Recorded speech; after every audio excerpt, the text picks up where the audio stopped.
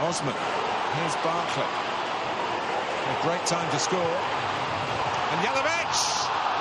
And it is headed in by Steven Naismith. They've got the goal at the great time. And it is the birthday boy from very close range who has given Everton the lead.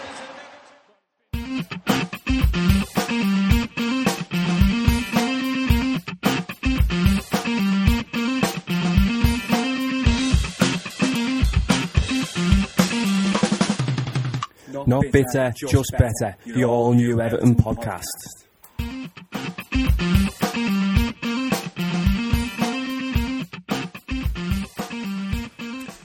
Hello again, Evertonians, and welcome once again to the Not Bitter, Just Better Everton podcast. Mr. Johnny Seven here, as always, with Mark Mack. Hello, we've won a game. Yay! Yeah, it's a bit of a different feeling this week. We're a bit happier. A bit happier? Happier, yeah. Or a bit hippier? Happier. I don't want to be hippier. Stephen Happier. Who do you play for now? I don't know. But anyway. Is it Liège? Pass. Don't know. Anyway, yeah, we won. We beat Chelsea, which is out of all the games at the start of the season, when I looked at it on the fixtures list, if you'd said this was the one we were going to win first, I don't think I'd have believed you. Yeah, very strange indeed. And it's weird doing this today, isn't it? Because we haven't got a load of Evertonians watching us, watching our everything we say, and we haven't got this constant buzz in our ears like we did on Saturday at the match day special. Yeah, we did a match day live podcast at the weekend in our match day lounge at the Players Lounge, and obviously, to say, especially after the game, once the atmosphere had kicked up a bit, it wasn't the easiest podcast to do, was it? Because we couldn't hear ourselves. No, we couldn't hear it. At the beginning, it was what you could call a light din in the background. But as the day wore on and more people came in and the atmosphere built, and obviously after the game, couldn't hear yourself think, could you? Well, obviously on that podcast we sort of went through the game in a lot of detail, sort of before, during and after the game, but as we always do, we'll do a quick recap for anyone who missed that podcast, and obviously now we've had time for the dust to settle on the game, what our thoughts are a few days later. So, I mean, obviously 1-0 win against Chelsea, couldn't have asked for more, and a couple of great performances. Yeah, it really was. You heard the goal off the top there, Naismith's header just before half time, and it was basically 30 seconds into injury time, and it could have been very different though, couldn't it? It could have, yeah. I mean, I think it was that old cliche, wasn't it? There's no better time to score than just going into half time. But as you say there, I mean, there was a few early moments, wasn't there, before we scored the goal? Yeah. One in particular where Tim Howard decided, I don't know what he decided, that he wanted to play for Chelsea for a minute or two. Yeah, great assist almost, but it led to Gareth Barry really endeared himself to the Gladys Street, didn't it? And he's become, like a favourite already. That one moment, and the rest of his performance, but that one moment in particular. Well, I thought there was some great performances on Saturday. I thought Morales played well, especially when he went up front on his own for the last sort of half an hour, 20 minutes. I thought Steven Naismith, who we talked about slightly, had his best game in Everton shirt by a million miles. Yeah, a nice little birthday present for us on his birthday, with a little goal there in the winner. Yeah, but then, as you mentioned then, Gareth Barry I thought was head and shoulders above anyone else on the field. I thought he was absolutely brilliant. And I dropped this in on the Facebook page of the day. I think, well, as far as I can remember, it's the best Everton debut I can remember, right the way back to the first game I ever went to, which was Tony Cottee's debut. He scored the hat-trick. Yeah. I've been racking my brains, I can't think of a better debut. No, I can't. He just really slotted in. Not just slotted in and just performed like okay. He seems like a real leader in the team already, and that's after one game. And a few people were a little bit put off when we were talking about signing, and we actually signed him. I think a lot of Blues basically said, prove us right, wrong, and then he seems to be doing the biz straight away. Yes, I'm happy with he's got a lot to prove before the World Cup next year, as we've said on the transfer deadline day special, and it can only be good for us. That's right, and obviously now it's just see if he can push on with what he's already started with. I mean, I don't know what your thoughts are on sort of how we set out and how we played during the game. I mean, there was periods of time where Chelsea, they did sort of have the ball, a lot of possession, but we never. I don't think we ever really got overrun.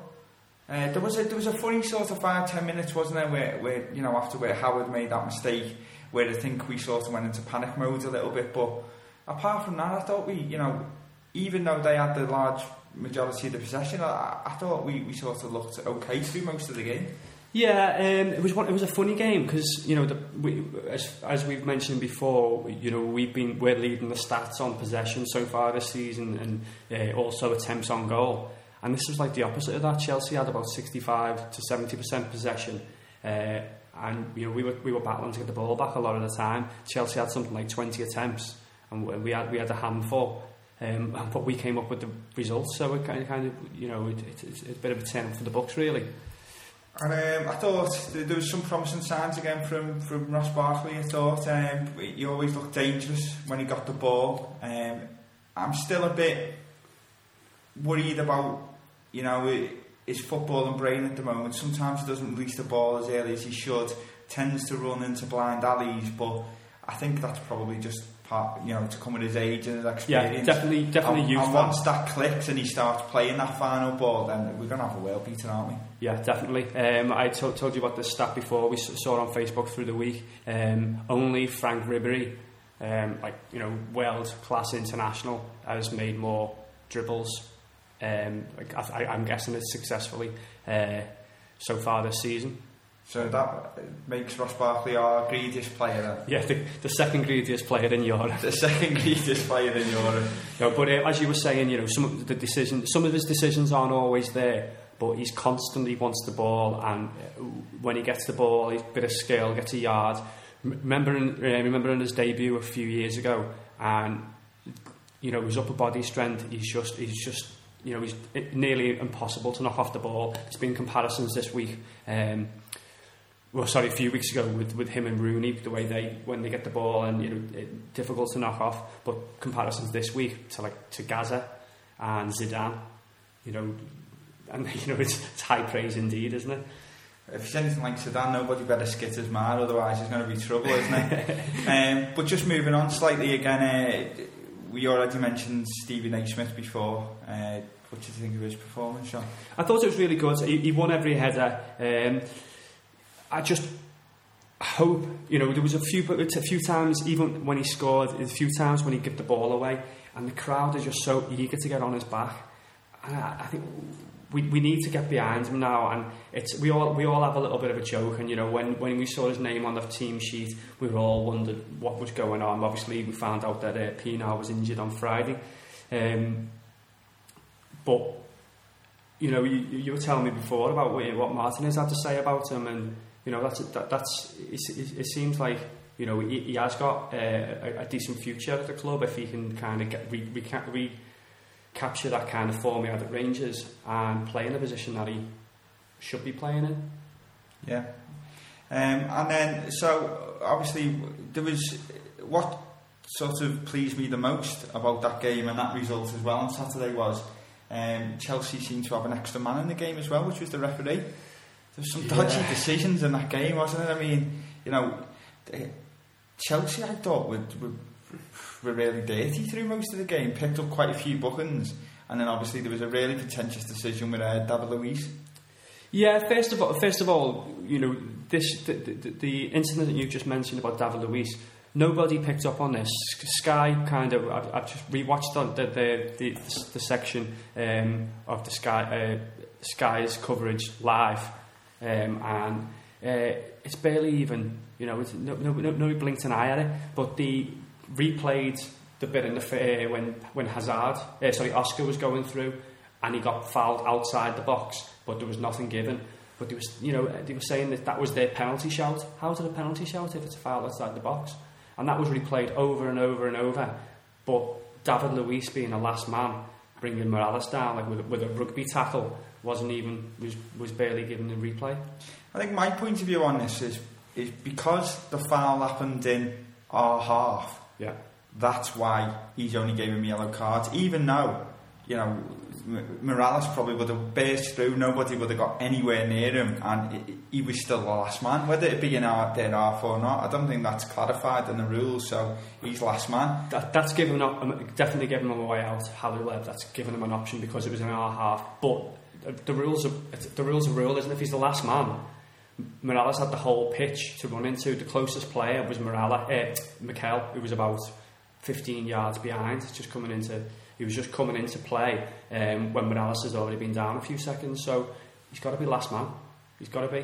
Yeah, I agree. And Morales, different class when he went up top. He looked apart, didn't he? Yeah, definitely. It's definitely a different option from Jelavic. Jelavic ran his heart out again. His general play wasn't always the best, though. He tried hard, but he didn't hold up. I thought he struggled against Lloris. I thought he had the beating of him in the air. I mean, again, you know, I don't want to criticise Jelavic, but I mean, for me, you noticed the difference when he went off and Morales went up top. We looked a lot more dangerous, so that sort of that's goes to show what Jelavic's performance was like.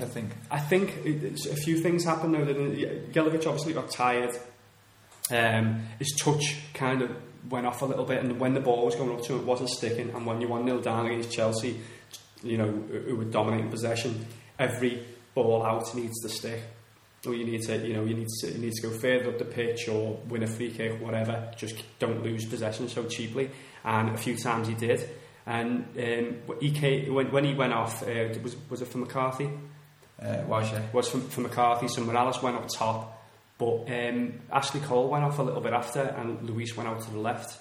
So Morales had, you know, up the middle, and it's definitely a different option. You know, the pace he's got with and without the ball, it's just electrifying, and that scares the bejesus out of defenders.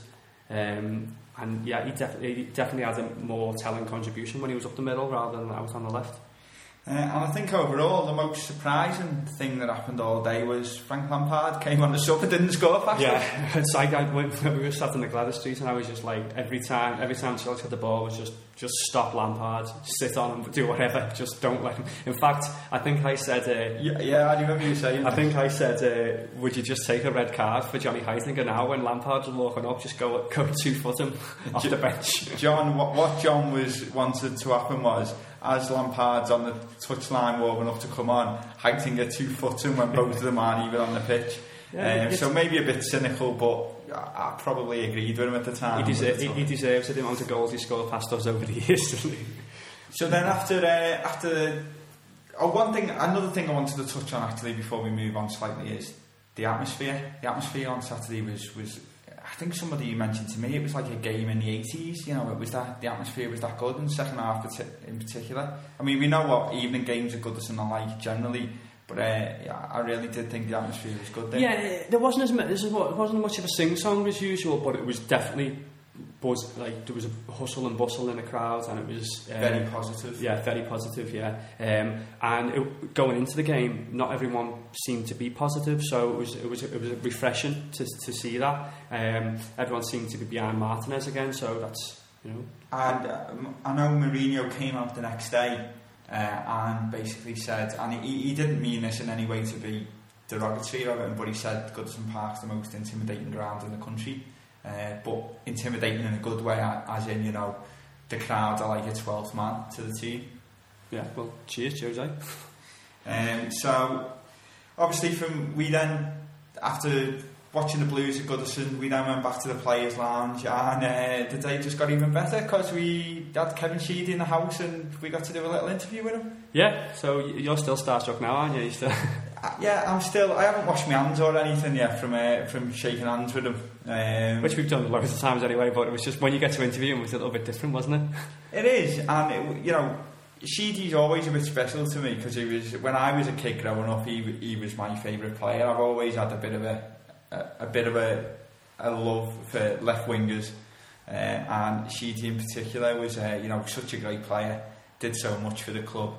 And really nice fella as well. Yeah, he's so approachable, so down to earth. He had loads of time for us. We probably could have gone on for about 10-15 minutes with our little interview, but we didn't really want out. You know, we asked a few questions, but he's just really, really accommodating, wasn't he? He was, yeah. And a great day was had by all in the Players' Lounge. Yeah, and hopefully we can build on that now. So it's undefeated this season. It looks a little bit different than it did 2 weeks ago, doesn't it? Yeah, I mean, I think we're up to 9th in the table now, aren't we? Onwards and upwards. 9th on the table on 6 points at the moment, but only 4 points off top.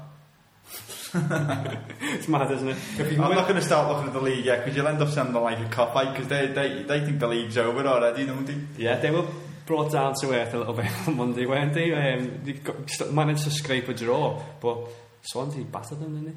Yeah, I mean, I think Agent Shelby came.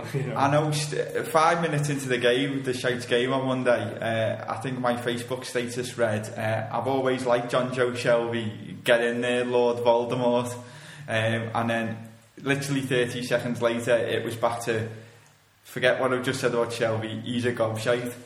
So yeah, it was an interesting game now, and Liverpool rode the luck so much in the second half of that game. I mean, Swansea should have walked away sort of 4-5-2 up at the end of it. Yeah, so they might be sat on top at the moment, but you can't see that. Can't see that staying. We're going to be up there above them again, where we should be in a couple of weeks. Well, just touching back on Sheeds, all week on the Facebook page we've been doing a bit of a Sheeds themed week, haven't we? It's been it's Sheeds week on Not Bitter Just Better. So any fans of Kevin Sheedy, make sure you're getting on the Facebook page and having a look at the content we've been putting out there. We'll be back in a sec with the latest news. I'm Kevin Sheedy and you're listening to the Not Bitter Just Better podcast.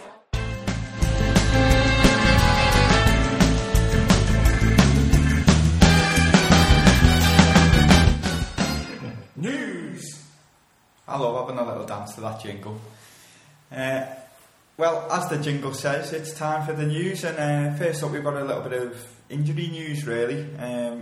As we touched on before, Stephen Pienaar missed the game on Saturday, which was a bit of a shock going into the game really, because we'd not heard of him getting a knock at all, and it looks like he got a knock in training on Friday. Yeah, same with Kone. He had some kind of bruise on his shin, not his chin. I did think you told me a bruised chin before, and I was about to rip him a new backside when I thought he'd missed the game through a bruised chin. Yeah, so all the controversy, so to speak, was about Pienaar being dropped, but he actually was injured for the weekend. But reports today suggest him and Kone and also Gibson could return for the West Ham game at the weekend. Yeah, I mean, the latest news looks like there's varying reports on Pienaar really. Yesterday they were saying he could be out for up to 4 weeks with some sort of muscle injury, whether it be a hamstring or... and then today it's saying that he's got a knee injury and he might be back quicker. So, I don't know. I think we're going to have to wait and see with Pienaar really. Yeah, we just say, well, we did alright without him on Saturday, so maybe not. We don't need to rush him back, do we? We did. I'd rather see him back in the side for Osman now after the amount of time Osman gave the ball away against Chelsea. But we're being positive about that because we won, so we won't mention that too much. Also on the injury front, it looks like Alcaraz and Gibson are both back in full training now. And it's quite an interesting piece in today's news with Martinez, where he's touched on Gibson in particular, saying that, you know, Gibson's a special type of player who can give the team something that no one else can. Yeah, I agree, but I thought Roberto didn't with the pre-season. They seem to have a few spats in of pre-season games where Gibson wasn't playing the way he wanted to, or, you know, it was in that like kind of deep midfield role. Yeah, but he obviously rates him. Well, or do you think this could be a case of, you know, John Gibson had to watch Gareth Barry give a great performance in basically his position on Saturday? Do you think this could just be a case of Martinez trying to keep Gibbo's head up a bit? Could be, could well be. But again, you were telling me before about this, you know, Roberto may possibly having a bit of a swipe. Yeah, I mean, there's been a couple of little stories that's come out in the news this week, and I've got the impression in some of them that Martinez has been having a little go at Moyes. He's been talking about Gibson and how he doesn't think his injury's been managed as well as it could have been in the past. And, you know, what we've got to do with Gibson is to get him fully fit rather than, you know, play him 70% fit or 80% fit. Yeah, we talked about that in one of our very first podcasts where Moyes played him at 70%, and that's how highly managers rate him. If you want to going to play him at 70% fit, and just have his play limited. But it seems like Roberto's got these extra players in now, and maybe wants to get him back to 100%. Yeah, and I mean the other thing that sort of popped up this week that made me think that Martinez was having a go at Moyes was he's come out and he spoke about Steven Naismith following obviously Naismith's great performance at the weekend. And he's basically said that he's trying to get Naismith to go back to the player he was at Rangers, to be the attacking force he was at Rangers, to play without any fear. And it's hinting that Moyes stifled him in some way last season and sort of played him out of position, made him sort of be a bit more defensive minded than he would be. Yeah, well, on his debut in the pre-season friendly last year, he got a hat-trick. So it seems like it was a little bit downhill from there, didn't it? And maybe that was, the way Moyes does kind of, as you say, stifle the attack and play. Barkley seems to have been let off the reins a little bit. Back to Naismith, I'm hoping so. Like I was kind of saying before, I'm hoping he can push on from here now and get the fans off his back. And I just want to, I mentioned this to you before. What is it about players like Naismith that kind of that makes the fans get on the back? Is it because they're rubbish, or is it because he's just a little bit of an unfashionable kind of player? If it was Jelavic hasn't done great for us lately, but he's still got the support of the crowd. Naismith scored a few vital goals. He scored in a derby, which normally buys you a bit of time. Is he that bad? No, well, he's clearly proved on Saturday he's not that bad. I don't think he's been getting a massively hard time. I just think there's been some rumbles of discontent. And if, Martinez has said, he has been getting played out of position, he has not been allowed to play his natural game by Moyes and by the previous regime, then that's probably why, we've not seen the best of him so far. You say he's not in his natural position. Isn't he played at left wing on Saturday? Is that his natural position? Well, I think he was given a bit more of a free rein, wasn't he? Potentially he was dropping back out to the left-hand side, but we did see he did seem to get a lot of the ball, a lot of the play, especially in the first half. A lot of Everton's play did go to Naismith. I tell you what, though, for a relatively small player, he doesn't have win his fair share of headers, doesn't he? He does. And he's always that option from when Howard's playing the goal kick long. It always tends to go out to the left. Well, obviously, and following on from that, the fact that Naismith's now playing so well, or played one game so well, I should say, and we seem to have a bit of a wealth of players in central midfield, and now we've been linked with two other central midfielders. Yeah, it makes sense. Obviously, there's a little bit of transfer rumour going around, and a player we were linked with earlier on in the summer, who we both said, well, I definitely said I didn't want because I don't rate him at all. Anderson from Man United, we've been linked with him again in the press last couple of days. Yeah, he's not out of all Man United players, he's not the one you'd choose, is he? No, he's definitely. But he probably is the one we are most likely to get. Yeah, you're probably right, but I mean, I just don't see. I don't think he'd start for us, so I think it'd be a bit of a pointless deal. So I said this about Gary though, just on that. It's Gary. Who's Gary? It's Gareth Barry. When you sign players from the top clubs, if they're on the fringe of the top clubs, it doesn't mean they can't come in and do a job for sides like us. And I don't want to not put us in with the top clubs, but I'm trying to be realistic about it, and I think he could come in and do a decent enough job for us. So you say that, but Tom Cleverley keeps him on the Man United side, so that tells you how rubbish he must be. Yeah, but Tom Cleverley's not rubbish. He's just not like. Yeah, he's rubbish. He's just not like a Robin van Persie at Man U, is he? He's not like a superstar midfielder. Not that Van Persie is, but I'm trying to. Anyway, you're babbling now. Anyway, I think you spotted a little story linking us with another player. Oh yeah, you threw that at me now. I can't remember how to say his name. Was it? It was something a bit similar to Dembele, but it wasn't Dembele, was it? It was a CSKA Moscow player.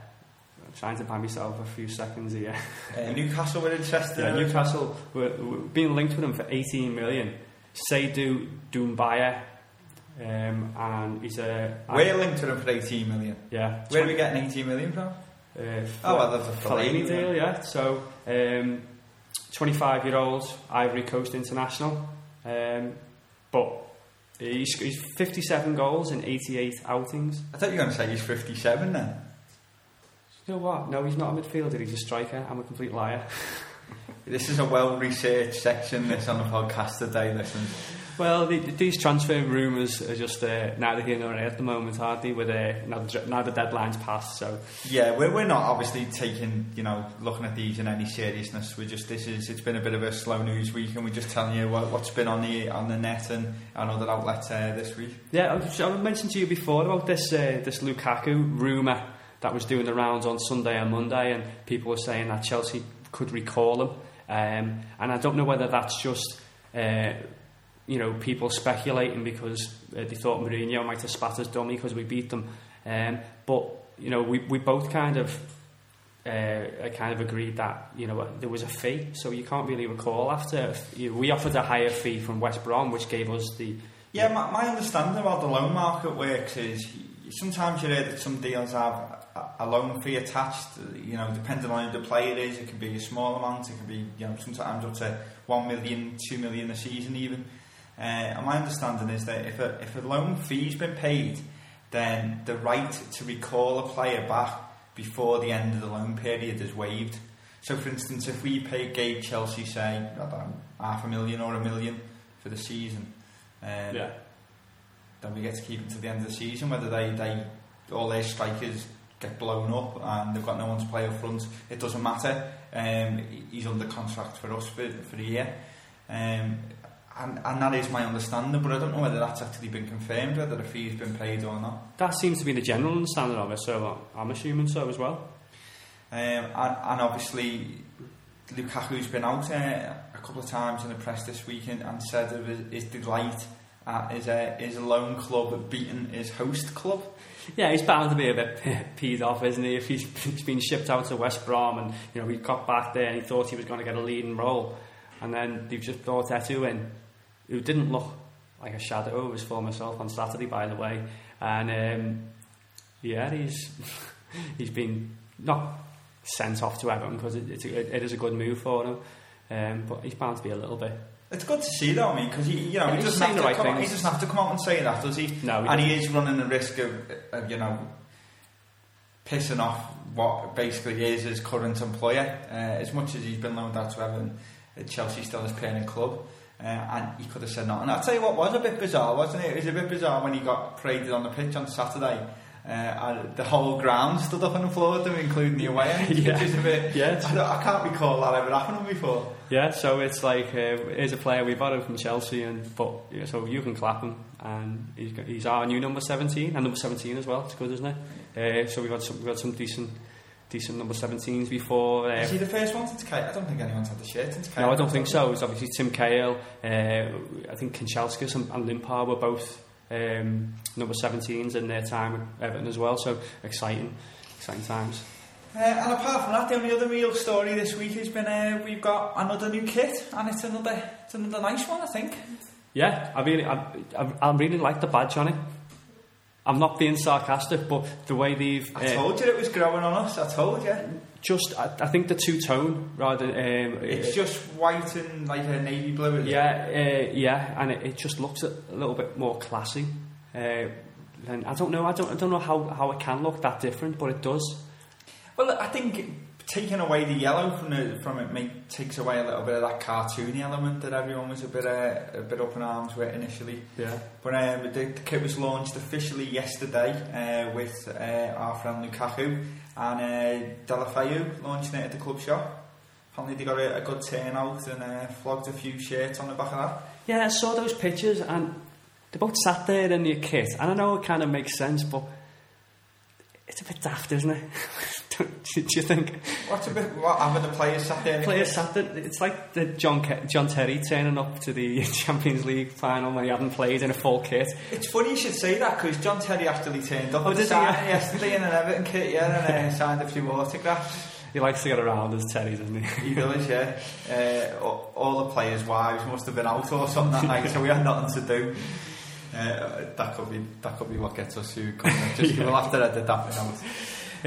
Another bit that I want to bring up is again what you were saying before about one of our favourites, Big Nev, has come out and had a little bit to say about Fellaini again. Yeah, he's basically said, I think the quote was, Fellaini, good deal, but good riddance.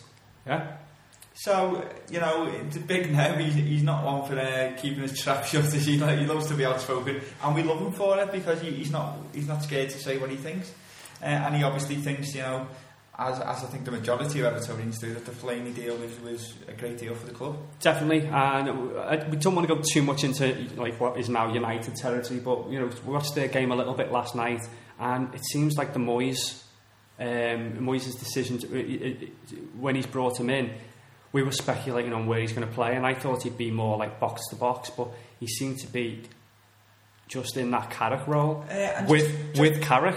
Just reminds me again who it was who told you about 4 or 5 weeks ago that's where Fellaini had ended up playing.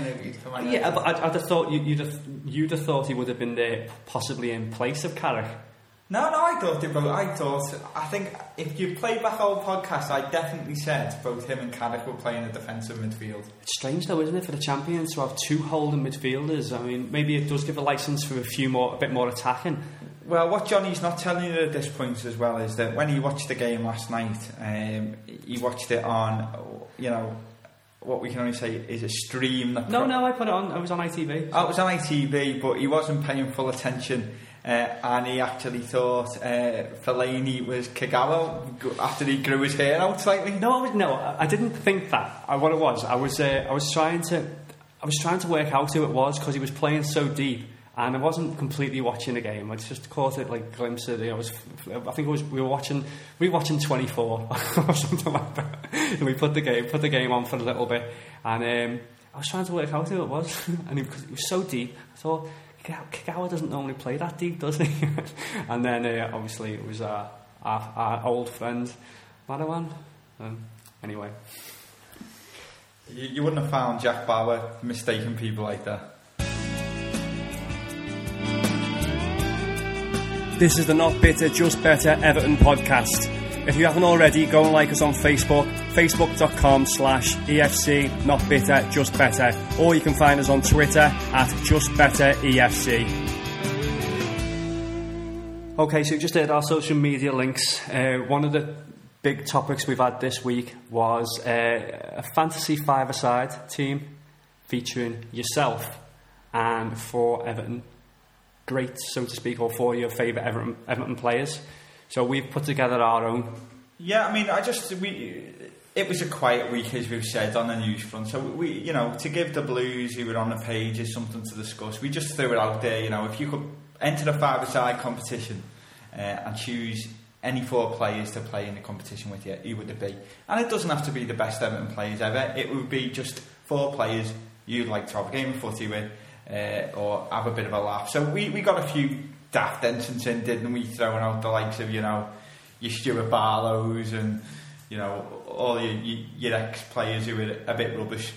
And, we got some people who were putting really good sides in. I mean, I think I saw one. The team I thought was going to win the tournament was Southall in goal, the Holy Trinity, and the lad who put it forward, which I thought would, you're not going to beat that, are you? If that lad can knock it... If that lad's half decent, they've got a good chance. Yeah, if he can knock the ball in, then they'd have a chance. But you're not allowing us any subs? No, I mean, people weren't getting this. It may be a fantasy tournament, and it may not be real, and it may be just for the laugh, but it's got to have rules, and the rules are you've got to play yourself, and you only have 4 players with you. You don't have subs. Subs are for wimps. So we just wanted to run through the 2 sides we put together. I initially put a side in, but I've scrapped that now completely because I've realised it's not about winning, it's about having a laugh. So I've completely changed my team from the other day now. So what have you got for us anyway, Johnny, on mine? Right, okay. Another another rule which I've just questioned, which you didn't seem to know the answer for, is are we playing Masters rules or traditional five-a-side? And my striking option, depending on what it is, comes into play there. So you're asking me whether we're playing head height or not? Yes. I hadn't really thought about it in that much detail. Well, let's see. Right, okay. Give me a side if we're not playing head height. So if we can go over head height. If we can go over head height, my team is based on players who I've seen, and I'm going to go through them, and then we'll come up to the attacking option, which brings that question into play. In goal, Big Nev, obviously. Controversial choice. I just realised I haven't got a goalkeeper. We're playing spot keeper. We're playing on my team. We're playing goal in and out. Yeah, we swap around every 2 goals or something. My defender is a controversial one, as in he's not the best defender in the world. But the reason I've chosen is because when everyone else is goosed from running around for an hour, he can still pop up and finish like a striker. Materazzi. Materazzi? Yeah. Oh, that's a bizarre choice. Yeah, well, I was thinking a solid defender who I thought Bilic was great for us when he first signed, and we've obviously had great defenders over the years who I've seen, but I thought, five-a-side, it's a different type of game, so... Always good for giving the opposition a bit of stick as well. Yeah, wind up, get one of their 5 sent off, 5 against 4, good odds. But he could get sent off himself, so... Swings and roundabouts, son. Swings and roundabouts. Right, because you informed me that we didn't have a sub, I did have Joe Parkey in the middle because he's got a little bit of Parkey.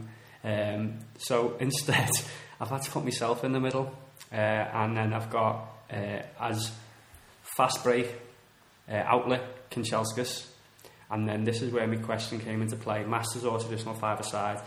Playing over head height, Big Dunk. Playing traditional, can't go over head height, Rooney or Duncan, eh? So let me see, you've got Southall, Materazzi, yourself, and I play five-a-side with Johnny on a regular basis, and just so the listeners know, I would describe Johnny as he's got a little bit of pace, he's got a little bit of skill, good little turn, couldn't finish to save his life. So he's a bit of a nippy sort of winger type midfield player. I can find a pass, midfield, good role. So, and then you've got Kanchelskis and Rooney or Duncan up front. Yeah. It's a decent side. Kanchelskis straight from the goalie out. Kanchelskis on score before you blink the eye. The only problem is I can't see you, Kanchelskis or Duncan getting back. Hey, I'm up and down. Kanchelskis he can stay up there if he wants. I've gone for a slightly different tactic here. Yeah, I believe so. I think I've gone more for, I've just sort of put a few of my favourites in. So my team is probably the most defensive-minded player I've got is me. You can't defend, so you're like... This is true. So I've got... How would you describe me on the football pitch, John? You fancy yourself as a dead ball specialist, which you don't really... You don't get a five-a-side. That's as much as I can say. Thanks for that, yeah. So where would you... What position would you say I most fancy myself in or am most suited to? Probably left or right wing. That's where you fancy yourself the most. Well, that's sort of where my team's going. Because I've got myself. Yeah. I've got David Ginola. Yeah. Who's going to play on the left wing. Yeah. So I'm playing on the left wing.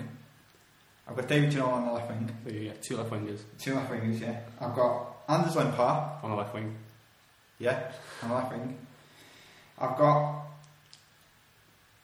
possibly the best Everton player I've ever seen in my lifetime. I know what you're going to say. Billy Letnov. I'm going to play Billy probably on the left wing. Yeah. And then seeing this is Kevin Sheedy, I've got Kevin Sheedy. Okay, so I haven't got a goalkeeper. I've got 5 left wingers. That's great, that. But I tell you, as long as we can keep the ball down the left-hand side of the pitch, we've got as good a shot as anyone. Yeah, definitely. I've got nothing to add to that. I also contemplated throwing Preki in, but I decided last minute. I thought it was out to Preki or Limpar, and I decided to go for Limpar because I thought Preki probably wouldn't let him feel too much. No.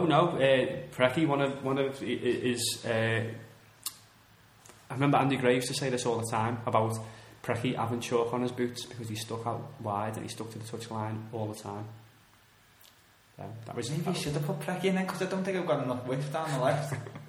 Yeah, you've got loads of width. Just I tell you what, the only problem I can see with my team there between Sheeds, Ginola and myself is if we do get a free kick, there's only going to be one taker, which is me obviously, but I could see there being a bit of a fight, and then there might be a bit of a fight for the shampoo in it afterwards as well. Yeah, between me and Ginola.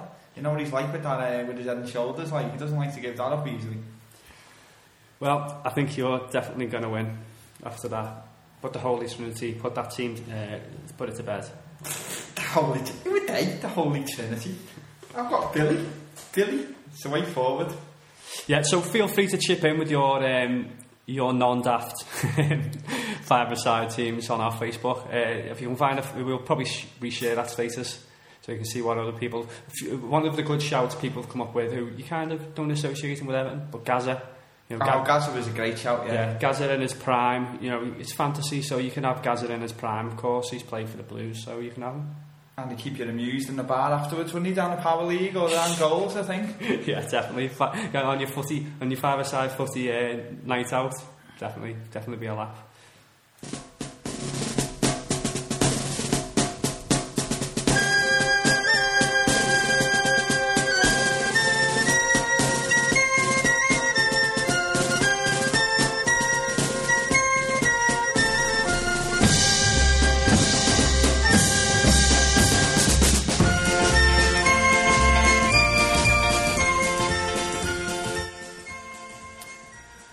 Goosebumps, as always, listening to Zedcars there. So now, got to the time in the show where we're just going to talk about our upcoming games. First of all, we've got two this week, two. So to cover, because by the time we've played the Fulham game, it'll be prior to the next podcast, so we need to cover both games, really. Yeah, so we'll do our best to cover the West Ham game, obviously, and then do our very best to try and speculate on what we're going to see against Fulham, which is going to be difficult. But first up, West Ham away down at Upton Park on Saturday. We will, I'm sure, to be getting a drunk match report, which I'm sure a lot of the listeners will be glad to hear. If anyone heard the last couple we've had from our roving reporter Paul Croden, he's going to be going down to West Ham on Saturday, and do you think he'll make it, or do you think he'll end up in Malta again this time? I think he's probably going to make it this time. Yeah, I think he should be, down there having a few jelly deals maybe, and having a bit of Cockney banter, and then giving us a match report. So going into the game, I think after the Chelsea game, I think I'm fairly confident. I don't think there's anything we should be afraid of in West Ham.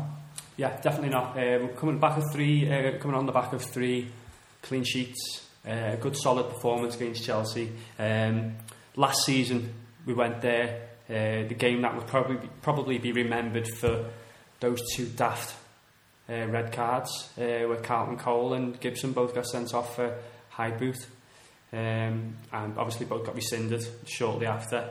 But we took a 2-1 win. Goals from Anachibi. Well, he's not going to score for us. Well, he's definitely not going to score for us. Pienaar. Well, he's not going to score for us either because he's injured. So I rewatched Pienaar's goal before, and it was a great little shimmy by Osman surging into the 6-yard box, and then what can only be described as bundled home by Pienaar. Do you remember the goal by any chance, Mark? Yeah, I do, and it wasn't. It wasn't the most skillful of finishes, was it? Yeah, it wasn't exactly up there with his breakaway goal against Arsenal a few years ago, where he broke out and chipped the goal.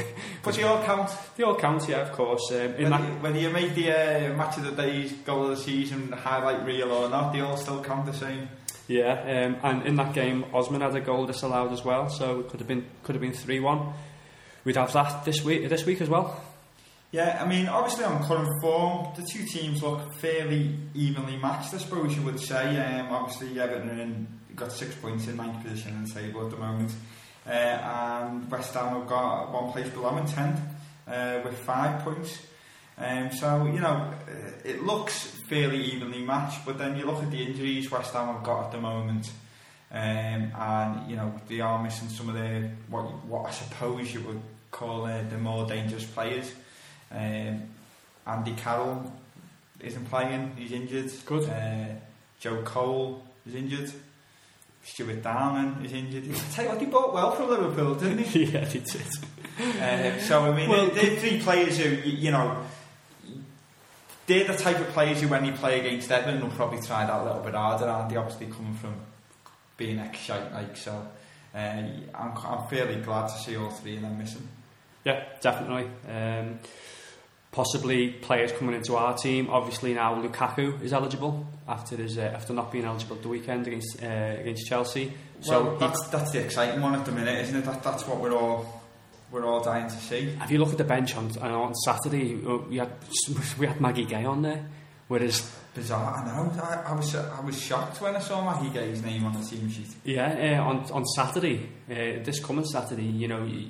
You've got Kone coming back in. Obviously, he's not impressed so far, but he's obviously Roberto rates him. You've got Lukaku coming into consideration. You might have Pienaar back. Obviously, you've got McCarthy's going to be closer to fitness. Barry's still back in there. Gibbo might be in for consideration as well. Looks decent, doesn't it?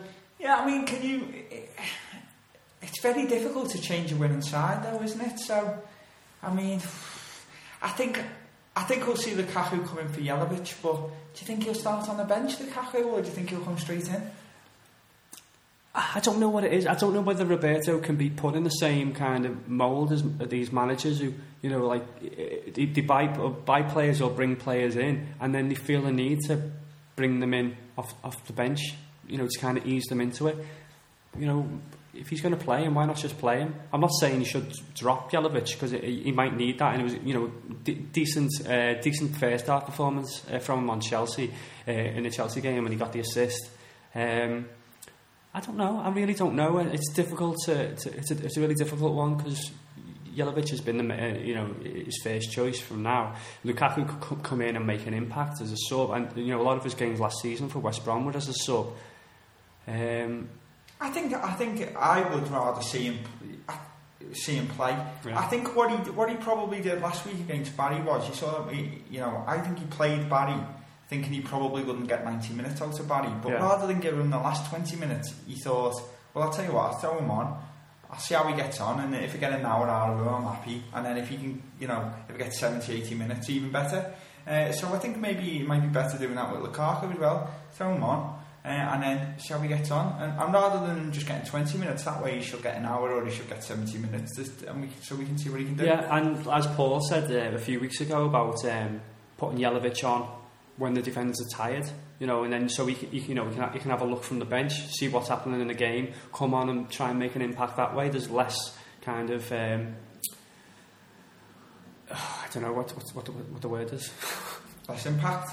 Well, you can come on and make an impact, and less pressure on him to. I don't know why that took me so long to think of that word. But, it's not a difficult word to remember. No, but less pressure on him to perform in that way. Just come on and maybe just have 20 minutes with Lukaku having done all the running and tire their defenders out.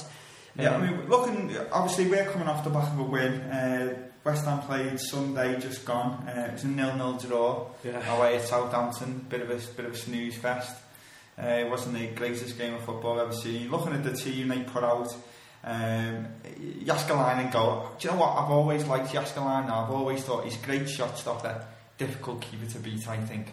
Yeah, he's one of those visiting goalies who never, when you clap him and he comes down to the Gladys, he never claps back. He's horrible, you mean? Yeah, so he always pisses us off. Yeah, he's and horrible. then he pisses us off by saving all the shots. No great shakes in defence, really. Joey O'Brien, James Collins, Guy Demel and Winston Reid. So no superstars there. Collins is always fairly solid. Can be a bit of a threat on set pieces. And he looks like Sean who sits by us. And he looks like the lad who sits by us in the match, yeah.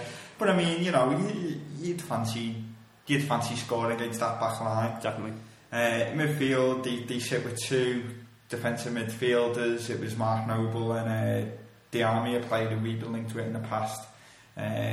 Keith Marshall was just in front of defence for them. And then attacking wise, Jarvis out wide on one side. They played Ravel Morrison, who's a sort of Manchester United prodigy, wasn't he? But was deemed a bit of a wild child and got let go, and he's been picked up by West Ham. So he's tipped to have a big future. It's good pedigree there, isn't it? And then obviously Kevin Nolan, and they've been playing a lad called Maiga up front, who I don't know anything about, to be honest. No, I don't see. Nolan's the one that we've got to be careful of, hasn't he? Nolan can always pop up and score a goal. Jarvis looks decent. He's not always got the best end product, but he looks quite a handful on the wing. Yeah, I mean, there was quite a few clubs interested in him when he was at Wolves, wasn't there? And then he got, he was tipped to go on big money moves to the likes of, I think he was linked with ourselves, he was linked with Liverpool at one point, and then he ended up getting a move to West Ham, and he's not really done much since he got there, I don't think.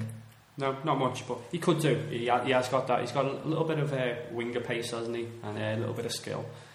Decent cross of the ball. So with that, we're probably glad that Carroll's not playing. But you look at that on paper, I mean, if you write that team down and you write our team down, how many of them players would get on our side? I'm saying none. Maybe Diami. But I don't know. I probably agree. Yeah, so I mean, there's no reason why we can't go there. We can't get 3 points. Yeah, so predictions? No. You're still not doing it? No, well, I didn't predict on Saturday and we won, so there you go. That's well, I did predict on Saturday and I said 1-1, we'd score in the first half, Bright Tip Jelic, and then I said... And then you went far off. And then I said, late on, Lampard had come on a sub and scored a late equaliser, so I wasn't far off, so I'm going to go and Everton win. Yeah. And I'm going to go 1-0. I think it'll be fairly tight, and I think it could come from a set piece, either a free kick or a penalty. So 1-0, So we're keeping up this clean sheet. When Roberto came in, everyone was saying we're going to win games 4-3, 5-4, going to concede loads. We've kept three clean sheets on the bounce so far, and you're predicting another one? Yeah, I'm going to go 1-0, and I think if I was a betting man, I'd be putting a cheeky little fiver or a cheeky little tenner, 1-0, Baines to score. Bainesy? You don't think Lukaku coming straight away?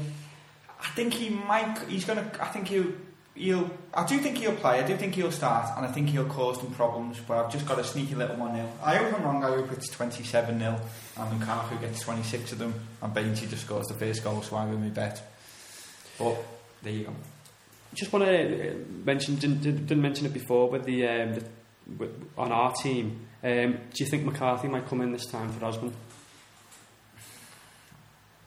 Possibly. Osman against Chelsea was our poorest player by a long way. He surrendered possession so much, there was so many mislaid passes, especially in the first half. That was my point of view on it. However, after the game, Martinez came out and said he thought Osman played well. Speaking to Kevin Sheedy said he was magnificent. Sheedy said he played well, so I mean, they obviously know a lot more about football than I do, so maybe they saw something I didn't. Yeah, I mean, it was a popular opinion that Osman didn't have his best game for us, and he hasn't had the best start of the season for us. But what do we know? As you just said, Martinez, said he did well, and Sheeds said he's done well. So, what do we know? What I will say though is, obviously, we've already talked. Gareth Barry seemed to settle in straight away and look like he played for Everton for 10 years. When McCarthy came on, I thought McCarthy looked a bit like, a rabbit caught in a headlight. I thought he sort of ran round a lot, like a headless chicken, chased the ball all over the place, but never really got a grip of it. I know he didn't have long, and it was his debut, and it was a difficult situation for him to come into, trying to hold the 1-0 lead. But I just thought probably I would start him on the bench again if I was there. Yeah. I don't agree that. I don't agree that he was a little bit overawed or anything like that. I just thought he was. No, I'm not saying overawed, but I just think the situation he entered into was difficult for him, and I thought he never really got into the game once he came on. Okay. So I'm predicting a win. Johnny's not predicting anything at the moment. Yeah, I'm officially retired from predictions. Yeah, I'm going to keep asking you every week. Yeah, fair enough. You can keep making yours and see how many you get right.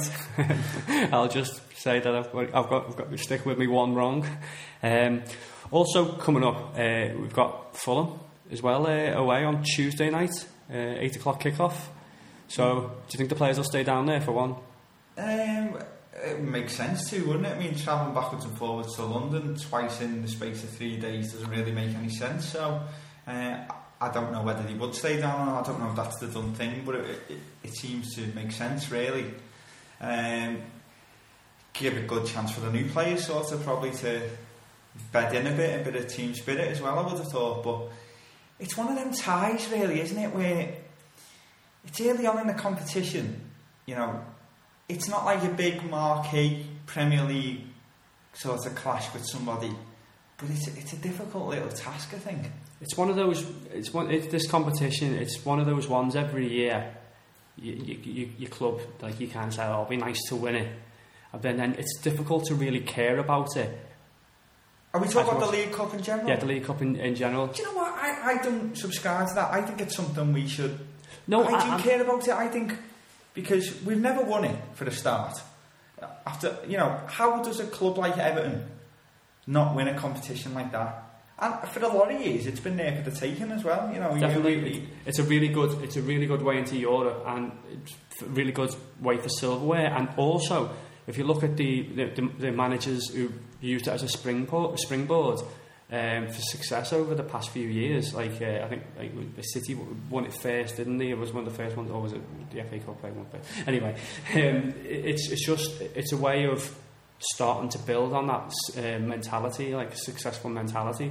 And yeah, I mean, there was a good few years there where the big sides were putting out weakened teams in the league, but that seems to, over the last season or so, I don't know if you noticed, but that seems to have stopped. And even the likes of, you know, your Chelsea's, United's, your Arsenal's, they are playing virtually full strength teams, or, you know, maybe not the Premier League starting 11, but teams where they're all international players who are playing for them. So yeah, I don't know what it is. I'm just a little bit worried about this Fulham tie, for the fact that it maybe not be big enough for the players to really get highly motivated for.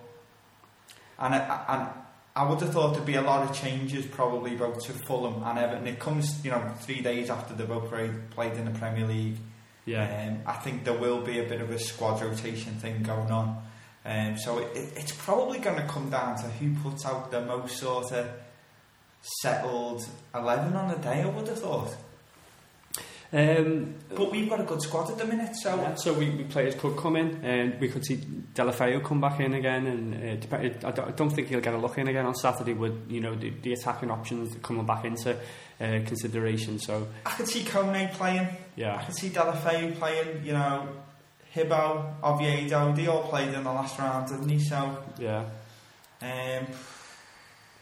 Would you want them to? I think the last round was against Stevenage, which Fulham are obviously going to be a much sterner test than Stevenage. Fulham is just one of those tricky fixtures anyway, isn't it? Up until recently, there was that amazing stat that every fixture that's happened in like 80 odd years or something has gone with a single goal or something to the home side.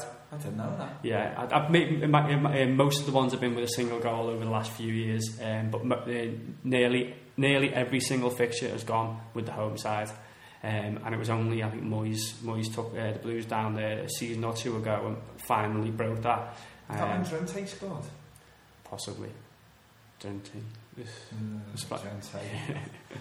We sure you didn't have him in my left winger's team, didn't you? Yeah, when I was thinking about a NAF 5-a-side before, I said to you a winger who was like really shitty, who couldn't take anyone on, and we never came up with Drenthe. Yeah, we could have come up with him. So it's a tricky fixture anyway. And Fulham, this competition for sides like them, I don't want to be too disrespectful about them, but it's a really, it's a big competition for sides like them as well. And I've got a feeling we're looking at penalties.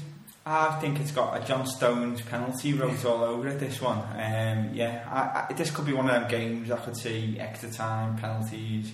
But again, it's almost a week away, this game, so it's very difficult for us at the moment to sort of give you any idea of team or any idea of, you know, what a result may be. But yeah, I think it could be a difficult tie, and it's a shame because I want to win the League Cup.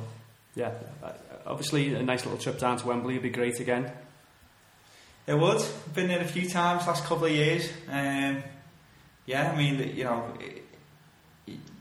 it's fair to say we've got no chance of winning the league, isn't it? So the 2 cup competitions are, you know, are our best chance of any success this year. And everyone talks about the top 4, but I think I'd rather win a trophy and finish 5th maybe than finish 4th. I don't know. It's a tough one, that, but you know, just something for the Blue Boys to celebrate, and a bit of a trophy to shut those idiots over the park up always asking us, when's the last time you won a trophy? 1995. Fed up of hearing that. Yeah. At the start of this little section then, you talked about you know, Paul going down there to West Ham, and he's also just announced that he's got some tickets for and a coach for the Man City game coming up. So as usual, people can get in touch with us to get booked onto them. Yeah, anyone interested in going down to City, coach and ticket deals are available, and I'm 99.9% sure that I'm going on that as well. So there will be a podcast recording of some sort being done on the coach down there, so you can even get on the show if you want and give us your sort of your pre-match or post-match views on the coach there or back. Also on that one, believe next Monday, we've already mentioned this on the last couple of podcasts, but a deal and a half for the Newcastle game. Yeah, Newcastle the 30th. Basically what you get for 45 quid, you get a match ticket in the park end, you get a 6-hour complimentary bar in the match lounge, you get a little bite to eat before the game, and you get to meet an Everton legend after the game and a bit of a meet and greet. So these packages usually total about 70 quid with your match ticket, and it's £45. 45 quid. It's unbelievable. Yeah, so it's a few other things coming up. Paul's link is since1878.co.uk, or just get him on Twitter. He does most of his wheeling and dealing, so to speak, on there, and that's since1878.co.uk, no dots in it. And he's got a few other things come up with Legends Night in Aintree, which I think you're going to be at that, but I'm busy that night, unfortunately. Part-time fan, you lad. Yeah. An evening with Alan Stubbs, which is a great one. You can get in touch with us for more details anyway. Yeah, there's always loads of Everton events coming up, so I mean, even if you just give us an email or a message on Facebook at any time, and we'll go through what events we've got coming up. They're always good nights, so there should be something there for everyone, really. Okay, so as usual, we've waffled on for over an hour, and it's getting about time for our Hall of Fame, so that'll be coming up in a sec. From Everton goal. What will happen this time? Sheedy takes and scores! Hooper couldn't come up with the answer again. Kevin Sheedy. Hooper is left to reflect. There's delight from those wearing blue.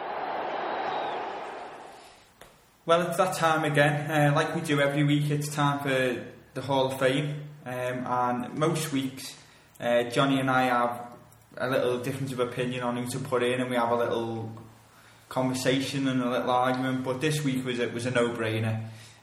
We've been celebrating this man's career all week on the webpage, and we, fortunate enough to get a little interview with him last week. It is, of course, Kevin Sheedy. Best left foot in the history of Everton Football Club? Without a doubt, and when you think back, there's been some sweet left foots at our club, hasn't there? I mean, you only have to look at Leighton Baines now, but Sheeds is still miles ahead of Baines on the old left foot stakes, do you think? Yeah, definitely.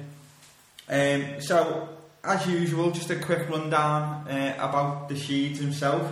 His full name, Kevin Mark, all the best people are called Mark Sheedy. So Kevin Mark Sheedy, born 21st of October 1959, which means he's currently 53 years of age.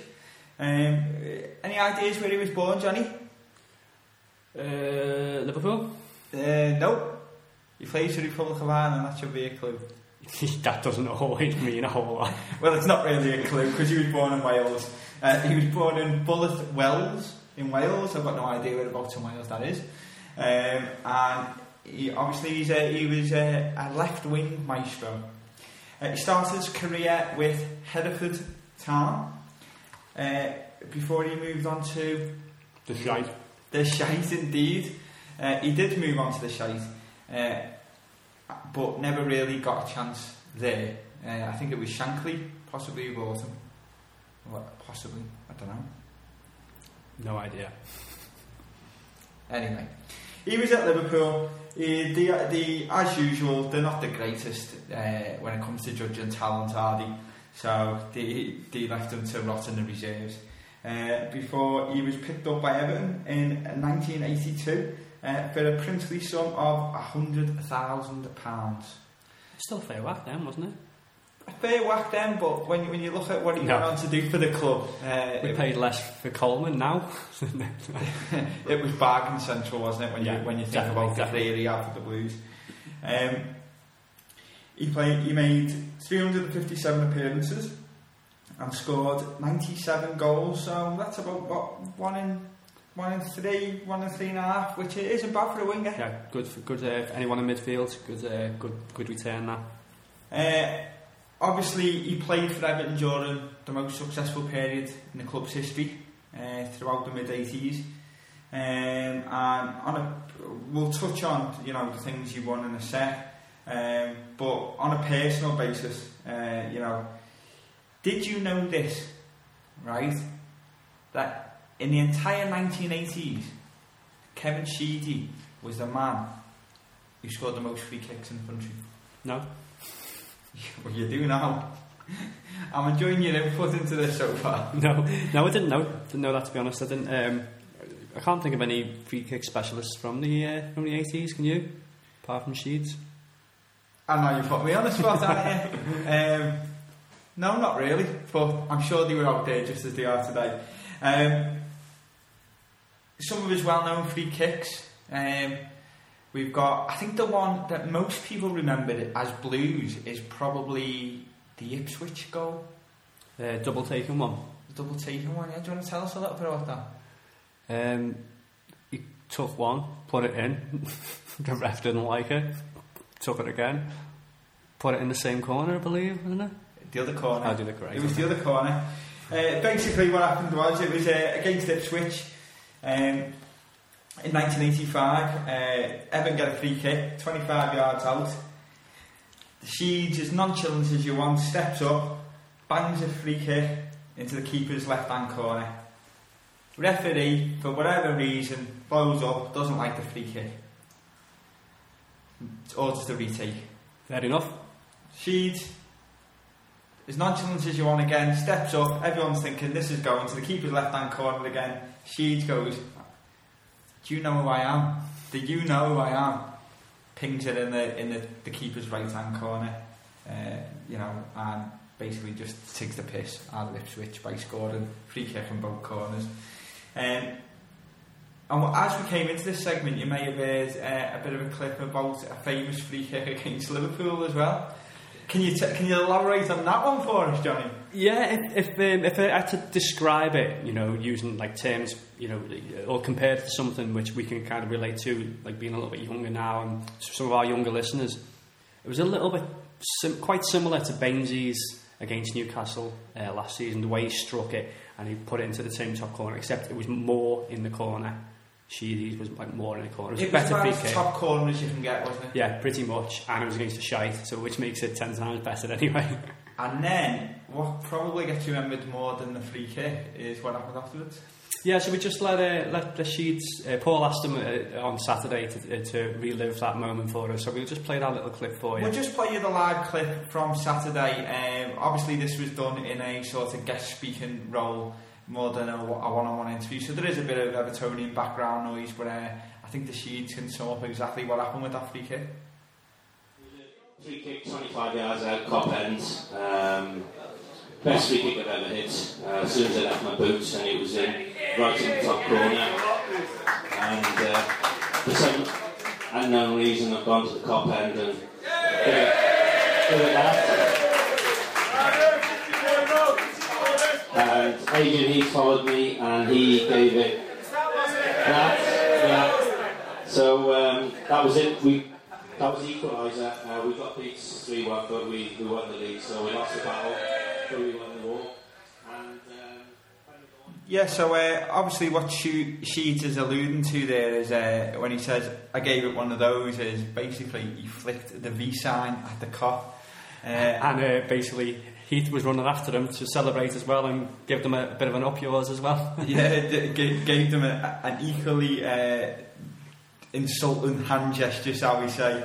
And I mean, if you'd ever want to become a legend at Everton Football Club, scoring at the cop end and then running up and giving them the V sign is about as good as it gets, really, isn't it? Yeah, pretty much. Yeah, I'm sure we'd all pay good money to be able to do something like that. But touching on what he said, what Sheeds also went on to say there, obviously we got beaten at Anfield that day 3-1, but Everton won the league that year. So looking at, you know, Sheeds' achievements basically while he was at Everton, he was part of the 84 FA Cup run, although unfortunately he missed the final due to injury. And then he won the league in 85 and 87, and obviously he won the European Cup Winners' Cup in 85. Yeah, got the pretty much, you know, the goal that put the game to bed, really, the third out of the 3-1 victory. Lovely dink over the goalie, as he described it himself. Great goal. Yeah, I mean, it wasn't, going back to that game, I mean, Everton were 2-0 up and coasting before Hans Krankel popped up and scored for Vienna, which could have made it very hairy for the Blues, really. But virtually straight after the goal, Sheed goes up the other end and dinks a lovely little ball over the Vienna keeper, and 3-1, and happy days for the Blues. Yeah, one of the most Blues famous nights. I think they were set to win it. Every play that we've seen from that team over the years at these after dinner things with Paul's events and stuff, they've all said, you know, that match was pretty much won after the Bayern semi-final, wasn't it? Yeah, but you still got to put these sides away, and the Sheeds popped up and scored the winning goal in the final, which I'm sure is a great memory for him.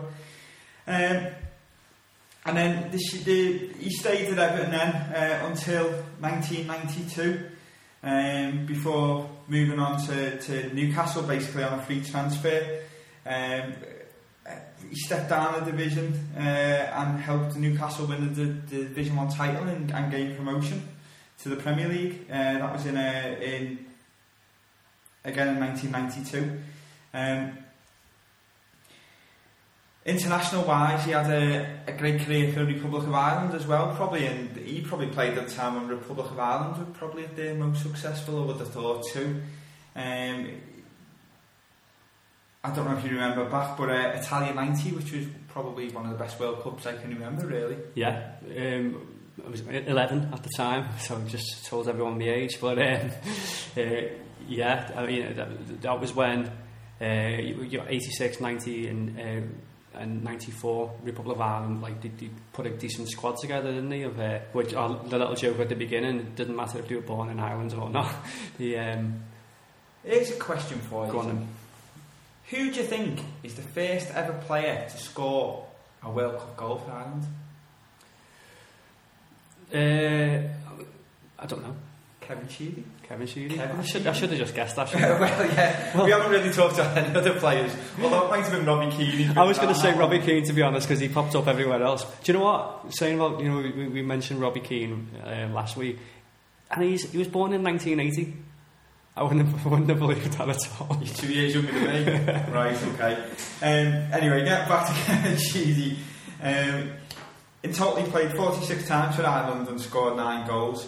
I think probably the highlight of his international career was, I don't know if you remember this, but going back to Italia 90, Ireland beat Romania 5-4 on penalties. I don't know if you remember any memories of that game. Did Bonner was in goal at the time. So didn't he score the decisive penalty though?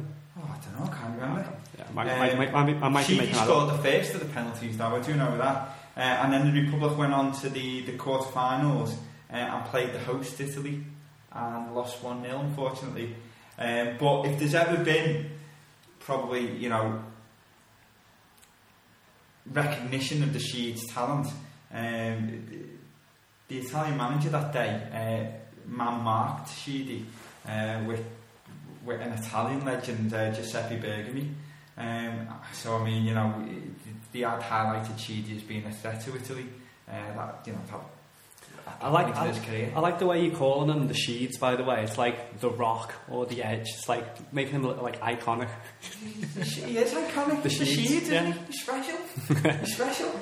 And then obviously after this, you know, once he retired from his playing career, what I can remember, once he finished playing, his first sort of return to football was management team at Tranmere Rovers, assistant manager at Tranmere, and then also did a bit of caretaker management there for them for a little while. And then I think he went to Hartlepool after that for a little spell as manager, before returning to Everton's coaching staff, coming home. Yeah, and his home is where he is, and home is where, after speaking to him on Saturday, is where he wants to stay. I think all his ambition at the moment involves Everton Football Club, and you know, he's under 18s coach at the moment, and one day he could be manager. You know, if he could work his way up, or you know, he just seems happy at Everton. He's happy with the setup. He's happy with the way the team's building, and it was a real pleasure talking to him about it. You know how enthusiastic, and yeah, just a great player, great legend for the club. Well, he's obviously joint managers with Duncan Ferguson at the moment for the under-18s, and from talking to him, he did say, you know, he'd love him and Duncan to remain as a partnership, to move up to the 21s, and then hopefully to one day manage Everton. And do you know what? Because Duncan Ferguson and Kevin Sheedy managing Everton, that would be class, wouldn't it? Yeah, if you had that pairing on the pitch, it'd be good as well, wouldn't it? With that sweet left foot onto the big man's head. Yeah, with the two of them in the prime, that would have been unstoppable. Yeah, Dunk's already kind of like established himself as a bit of an Everton legend, modern day legend for us anyway. But if he had that service, wow. We're not serious very often on this podcast, but I do want to just get serious for a minute. We all got the bad news in August 2012 that the Sheeds had been diagnosed with bowel cancer. I think it came to a shock. We met him a couple of times, and it certainly came to a shock to me. You know, we'd sort of kept the diagnosis out of the media for a while, and he continued to work at Everton. And for a while, you know, I suppose like everyone, we were all worried about his health. And I suppose it was probably the biggest hurdle or the biggest battle he'd faced in his life. But you know, just like the Sheeds is, he fought that battle head on, and he beat cancer and made a full recovery. And we had, you know, we were very fortunate to be at the first sportsman's dinner that he attended following his recovery. Yeah. And I remember this dinner, you know, probably for my whole life, because I mean it was a star-studded dinner. It was like, you know, virtually everyone from the 84 team, you know, all in one room.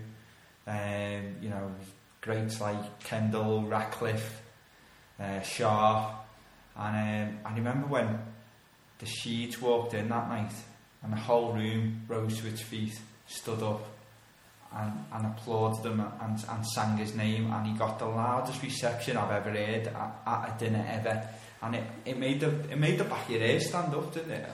The hairs on the back of your neck stand up. Yeah, and I remember when the news came out, and you know, you got the full support of the club, and the fans were great, you know, in the home games around the time as well, singing his name, and you know, really kind of stuck together for him. Like Blues do, really, isn't it? And he, I like a Blue, as you said before, he fought through it, and for, you know, he's beat it. So the Sheeds in his career, he had the cop off, he had cancer off, and he's just an all-round legend.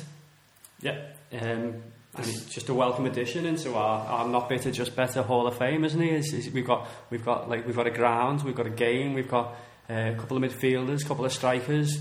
I think we said the other week when we put LeBone in that we'll never find a better captain. We can guarantee that we won't ever put a better captain into our Hall of Fame. Yeah. I say we can guarantee we'll never put a better left foot into our Hall of Fame. No, we'd go with that. Obviously you got Baines. You've got Baines in the side at the moment. He's got a sweet left foot, but not as sweet as Sheedy's.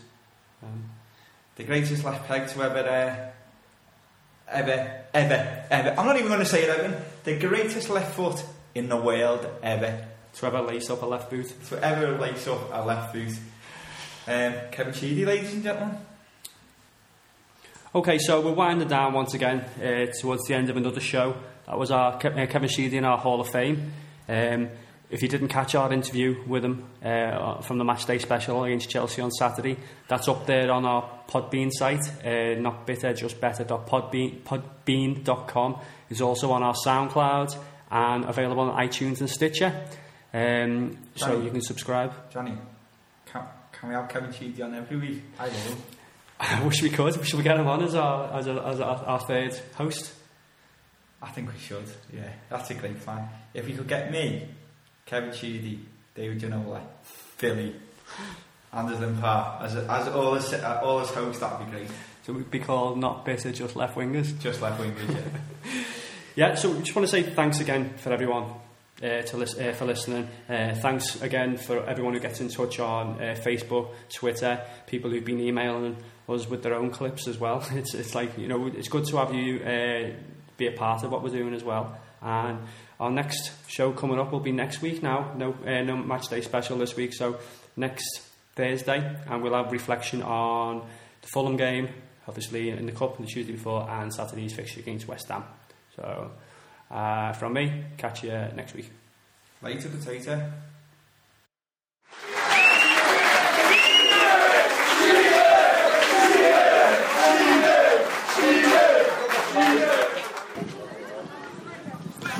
Hello, Mr. McNally, roving reporter here.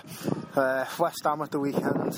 Last week I said we'd get beat 3-1 by Chelsea, and I said I thought we'd score but get beat 3-1. I got half of it right, we scored, we just didn't get beat 3-1. Big Tommy Ainsworth said he couldn't understand why Naismith was in the side. He just doesn't understand what he's got to give. So I think between me and Tommy we've made a right royal fuck up of that one last week. West Ham this week, we'll be doing our match day report, and we'll send you some theories about how the day will go on our way down there. But it's Wednesday afternoon now. At this moment in time we've got to be on a high, but I'm just wondering whether we'll revert to the old Everton and go down there and let ourselves down. So I'm going to go for a 2-1 defeat at the weekend. So there you go, Mr. Negativity signing out. Cheerio.